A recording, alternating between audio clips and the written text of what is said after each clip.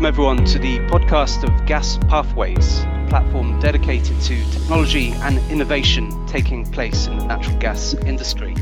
My name is Joseph Murphy, and with me today is Stefan Germain, the founder and CEO of GHG Sat, a specialist in the satellite monitoring of greenhouse gas emissions. Hi Stefan, thank you for being here. Hi Joseph, thanks for having me. So maybe you could start by walking me through in more detail what it is that GHG Sat does and its history. So I believe you started as a startup in 2011, right? Where have you gone since there? Well, it's been quite a road and quite a journey. So let me just explain what we do first. GHG Sat uses its own satellites to monitor greenhouse gas emissions at a facility scale, so from individual facilities anywhere in the world.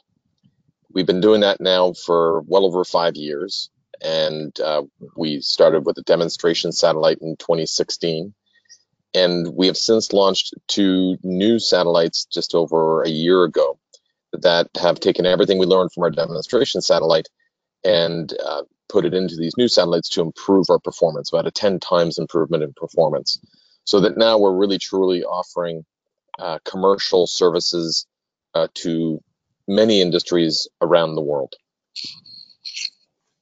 Mm-hmm. So the story behind it is that in 2011, we were looking for ways in which we could use satellite technology to serve the environment and help industrial operators better understand their emissions. And there was an announcement of a cap and trade scheme between California and Quebec that inspired us to look at the market mechanisms that might make that possible. Essentially, it's an idea that's very obvious now, but back then was a little less obvious. And that was that when you put a value on a ton of carbon, emitters will have to treat that as a financial risk and really understand how to control and mitigate their emissions to reduce their financial risks. And so we went about talking to customers first and foremost, and literally hundreds of customers, just to make sure that we had a service or a proposed service that customers would be interested in. And then we went about looking to make sure we had the right technology to serve that need. So really designing something that was fit for purpose, exactly what customers would want. And finally, of course, raising the money to do that. So that took a couple of years. And like I said a minute ago, it led to the launch of our demonstration satellite in 2016. And so we really very much went from zero to satellite within just a couple of years. And like any satellite, after we launched it, especially because we had so many technology innovations in that satellite, the first one always should be a demonstrator, just to prove that you can generally do what you said you would do. And there were I can tell you there were a lot of skeptics back in 2016. But now we've completely proven it out. The technology now is entirely de-risked. It absolutely works. And like I said, we took all the learnings, all the lessons learned, both on the customer side and on the technology side from the demonstrator, and then applied that to our new satellite. So now we really are in a place where we're delivering methane monitoring services to oil and gas, to power generation, to waste management, to coal mining, of any industry that emits significant methane emissions from facilities around the world. We're now offering from our satellites. Okay, and there are other companies involved in satellite monitoring of greenhouse gas emissions. What makes GHG Sat stand out? You're right. Satellite monitoring of greenhouse gases in the atmosphere has been around for decades now. The pioneers in this were really the national space agencies. Think of the European Space Agency, NASA, the Japanese Space Agency, and even more recently, the Chinese. And these missions are all designed for monitoring the planet, the whole planet, every day, and monitoring the atmosphere in particular to inform climate change models. So these are really global scale measurements with relatively coarse resolution. They're not designed to pick out individual sources. They're really designed to look at the whole atmosphere and really understand all the dynamics and the changes in the atmosphere to address, the global questions like what will be the temperature rise over time from increasing emissions in the atmosphere. That's what has been around for a long time. So the underlying science has been proven. What we did is really did several different innovations all combined into one all at once. So the first thing we did is we said, in order to serve the need that we perceived, we need to look at very high resolution. So we're not interested in seeing the whole atmosphere of the entire planet every day. We're interested in picking out individual emission sources on the surface of the Earth. So for that, we need to go from a resolution of kilometers, which is what the national space agencies do, to meters. So it's 2 orders of magnitude smaller or higher resolution, smaller pixels on the ground. The second thing we did is we had to design the system so that it would be able to pick out the smallest leak possible. So it has to not so much be designed for looking at concentrations across broad areas of the atmosphere, but really look for plumes. Look for like smoke going downwind from a smokestack, but in this case, you're looking for methane or carbon dioxide as opposed to smoke. And then the third thing we had to do was pack all of that into a tiny satellite so that as a startup, we could afford to do it, because national agency satellites are absolutely exquisite, and they tend to cost $1 billion each. That's kind of a tall order for a startup.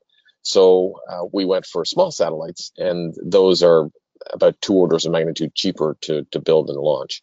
So we put all that into one package, and that's what makes us different.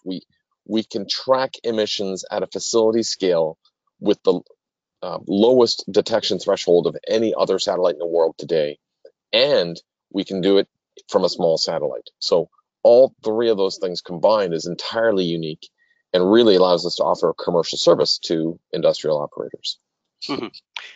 Could you walk me through the different steps of that commercial service you provide? So, you approach a company, or the company approaches you. You provide, you help them, sketch out an idea of their emissions from, as you said, individual facilities. What happens next? Well, so once we've agreed on a set of facilities or areas that the customers want us to look at, we essentially set up a subscription service. So we will monitor for typically a year, sometimes multiple years, that area, the sets of facilities, looking for emissions if it's a question of leak detection, or monitoring known emissions if it's a case of wanting to look at the verification of emissions or changes in emissions from known sources. So it's a subscription service where customers are paying for data delivered typically on a monthly basis, but we can even go down to a daily basis if customers want to get really frequent measurements. And we do that with a combination of platforms, including other satellites with our own. So we bring all of that together as direct measurements. And then we also offer our customers what we call derivative services. So we will use public satellites and third-party sources of data. So we will use production databases, for example, to give operators a view of other things like flaring, like changes in emissions over time or concentrations over time around the areas where they are operating. So all of those extra dimensions we call analytics, and they're layers of analytics are available through our portal that are delivered along with our direct measurements. So the customers really have, for lack of a better term, a one-stop shop for all different available types of satellite measurements for greenhouse gas emissions from your sites. And you're working in, as you said, various sectors that emit methane. But are you primarily involved in the oil and gas industry? Yes. So right from the beginning, like any startup, it's always wise to have a huge addressable market, but really have at least one solid beachhead. And for us, that was the oil and gas industry. It was very obvious, and it continues to be very obvious, that the oil and gas industry is very interested in understanding emissions, in finding fugitive sources, and repairing those as quickly as possible. And so that means there's a ready market. There, of course, is an industry that is very well capitalized and generally has funding set aside for this kind of endeavor. And so the oil and gas industry was a natural place for us to start. And so we've had a lot of success in the oil and gas industry over the last few years, where we've started with the largest operators in the world. And I'm happy to say that the vast majority of them at this point are customers of ours. And our goal now is to extend our services to many of the mid-tier or even smaller players that increasingly are interested in the same thing, finding their emissions so they can repair them as quickly as possible. Mm-hmm. What would you say are the biggest technological challenges of doing this kind of work? So one case in point, satellites have had difficulty accurately quantifying emissions from offshore sources. What is GHG Sat doing to overcome that challenge and other challenges? Well, let's start with offshore, because that's a great one, because I think we're in the process of solving that one. But then we can go to some of the other ones. So yes, offshore emissions have been a challenge for methane monitoring satellites, just because of the way we do our measurements. So, to go a little geeky for a minute, we operate in the we operate in the shortwave infrared, which is a region of the spectrum where water absorbs light at that wavelength range. So what that means is that we, in order to make a measurement, need light to be reflected off the surface of the Earth and bounce back to our satellite, so we can look at the absorption of light at wavelengths that correspond to the presence of methane. But if you're over water, if the surface is absorbing the light, we'd have no light being reflected back to the satellite, so we can't take a measurement. Now, that's not just us; it's pretty much every methane monitoring satellite in orbit today, or even planned, uses light in the shortwave infrared in order to make their measurements. So traditional satellite measurement doesn't work. However, the good news is, and again, we benefit from the pioneering work of national space agencies here, there are different modes of measurement. For example, it turns out if you look at the surface of the Earth, rather than looking straight down at it, but look at it a little obliquely, sort of a high angle of incidence, you can still get what's called a glint reflection off the surface of the water. And in that way, we can still get enough light that we can make a measurement over water. So we announced this summer, in summer 2021, that we were working with 3 partners, Total, Shell, and Chevron, to demonstrate that we could actually do this over water as an R&D project. And we expect to complete that R&D project this fall, so that by winter 2022 onwards, we can offer a commercial service. So big, long answer there, but we think we're well along the way of solving the challenges of measuring emissions of methane over water. Now, there are other limitations, and that's just like any technology. There's no silver bullet here. Every technology has its limitations. So first and foremost, you need sunlight. So I just explained that we need light reflected off the surface of the Earth. Well, that implies that you need sunlight. So you can't make a measurement at night, and you can't make a measurement in polar regions in the winter, whether it be the North Pole or the South Pole in their respective winters. So there will be times of the year where, in northern Russia, for example, in the winter, we're not going to be able to make a measurement. Or in southern Argentina, for example, in their winter, we won't be able to make a measurement either. So you need light. Second thing is we need to be able to see the ground. We need the light to be reflected off the surface and then bounce back through any methane present to the satellite. And so if we can't see the ground, that's a problem. So cloudy areas are definitely a challenge.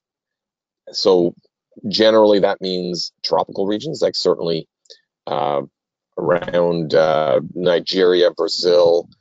Those can be more cloudy than average, and therefore have fewer opportunities to make satellite measurements. So it's not that it doesn't work. It absolutely works. It just means you need days with at least some visibility through clouds in order to make the measurement. So that's probably the next most important challenge. So there are a bunch of others, but those are really the most important ones. Hmm. And you recently teamed up with Cheniere, the US LNG producer, and other companies and some institutions, forming a partnership on trying to look at ways of improving greenhouse gas monitoring. Could you tell me a bit more about that collaboration? Sure. So Cheniere is very interested in um, finding ways to market gas at a premium that has low emissions or low carbon.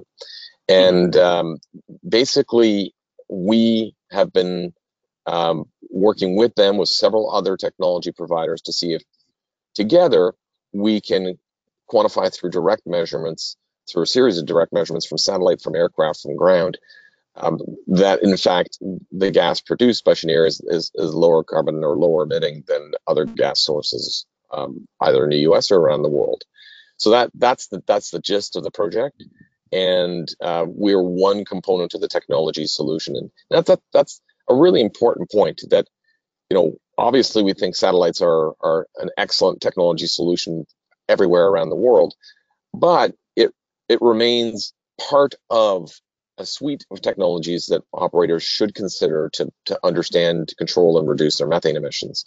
Ultimately, operators will need some component of ground measurements and probably aircraft measurements combined with satellite measurements to really have the most cost-effective and complete measurement of their emissions. And so that I think that is being tested and demonstrated by Cheniere, as well as other operators. We announced the same thing with Exxon, and with other operators as well, in the last couple of years. Okay, and could you tell me more about the investment support you've received? So who are your main investors? I know that you can count the Oil and Gas Climate Initiative as one of them. That's correct. So we, from the beginning, wanted to find partners that would invest in our company that also would help us open doors to our end customers. And that's why we were particularly uh, happy to work with the Oil and Gas and Climate Initiative. We were fortunate that we had several different funding sources that were interested in working with us. But the Oil and Gas Climate Initiative brought both the capital we needed to build our next satellites and um, direct access to many of the world's largest operators. And that is priceless.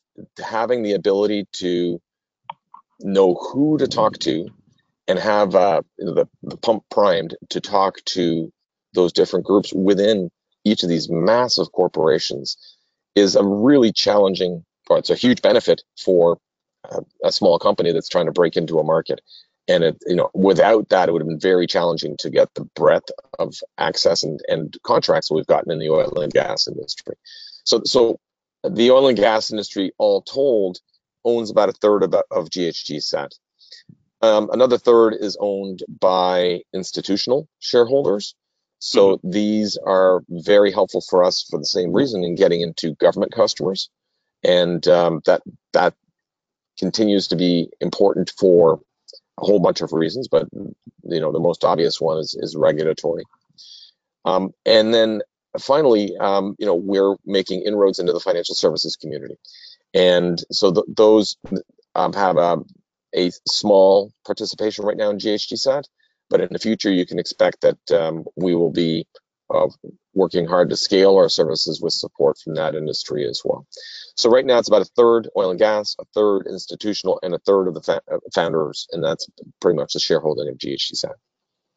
I see. Okay, and over the summer you had another funding series, which I believe brought in $45 million dollars. How successful was that funding effort, and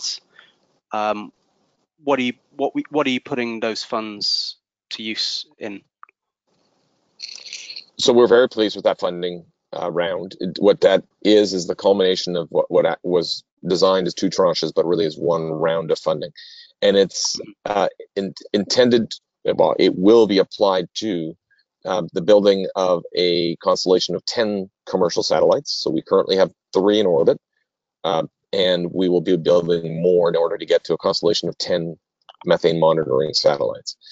In addition, that funding is being used for accelerating our analytics. So I touched on that earlier, but it's all the services using not just our satellites, but third-party satellites to provide that one-stop shop for operators that they can get everything from any satellite through our services. And then finally, it allows us to make sure we have a robust and scalable infrastructure. And that, of course, is paramount as we scale to 10 satellites. That's a tremendous amount of data coming in on a daily basis that needs to be appropriately managed and then, of course, distributed in as timely a fashion as possible to our customers. So that's the purpose of that round.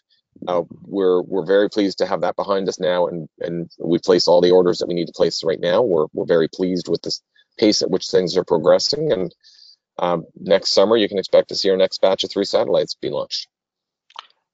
Interesting. And you said overall fleet you're aiming for is 10 satellites. That's quite sizable. How soon do you expect to get to that number?